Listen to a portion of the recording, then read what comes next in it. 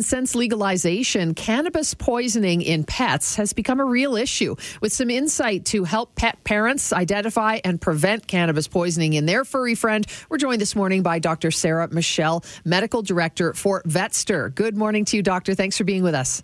Good morning, Sue. Thank you for having me. Okay, so we have two people in our office who've had an accidental cannabis poisoning of their pet. So clearly it's not super rare. Just how common is cannabis poisoning?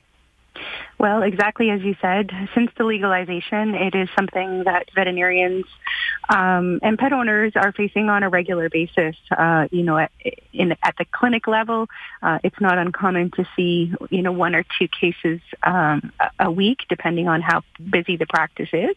And it's something that we can see in the ER setting on a really regular basis now as well. So, what are we concerned about? How harmful is it if a pet ingests cannabis? The concerns really come when it's a smaller pet. So smaller dogs and particularly cats, even, surprising to hear, but they can get into things that they shouldn't as well. And the biggest problem and challenge for our pets when they consume this is that they don't tend to have any judgment on how much they're eating of something. They haven't graduated or, sort of built up any kind of tolerance. And so they tend to eat, if available, they'll eat a large amount.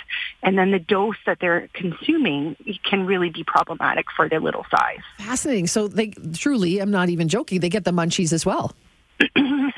Well, I think it's not so much that they get the munchies after consuming it. It's that the consumables are appealing to them and they don't have any concept of it's what's in it. It's not the food they're eating after, it's how much they're eating of the actual, because it could be gummies or anything like that then, right? Yes, exactly. Yeah. Gotcha. So we look at our pets, you may have assumed, well, I guess whenever we're looking at our pets, if their behavior is different, we get concerned as pet owners. So how can we differentiate a pet not feeling well and a pet that perhaps consumed cannabis? Some of the symptoms that you may notice in your pet that might make you more suspicious for cannabis ingestion can be sort of sedation, wobbliness, sleepiness, trouble standing. And one of the interesting things that we almost consistently see in dogs who have consumed cannabis, which is a little bit peculiar, is that they can actually leak urine. They lose the ability to kind of contain their urine. And so if you notice these sort of strange behaviors, and particularly if coupled with urine leaking, the index of suspicion for the consumption of cannabis goes much higher. Doctor, do we run our pet to the emergency room then, or do we just wait it out with them? Well, I do always suggest if you have concerns and the reality is that, the possibility for consumption is there, it's always best to have your pet evaluated by a veterinarian because, again, we don't know what kind of dose has been ingested and really serious high levels of ingestion can lead to much more serious consequences. So significant reduction in heart rate, lack of consciousness. We can see vomiting and seizures. So I think if there's a concern, it's always best to have your pet evaluated and to be able to put your mind at ease. Those consequences, though, are those short-term, Dr. Michelle, or are there long-term consequences that could go along with this? If the pet recovers from the exposure, then generally there's no long-term consequences from it. But with really high levels of ingestion, some pets can actually succumb to the toxicity. Really great information. Thank you so much for joining us this morning. Appreciate your time.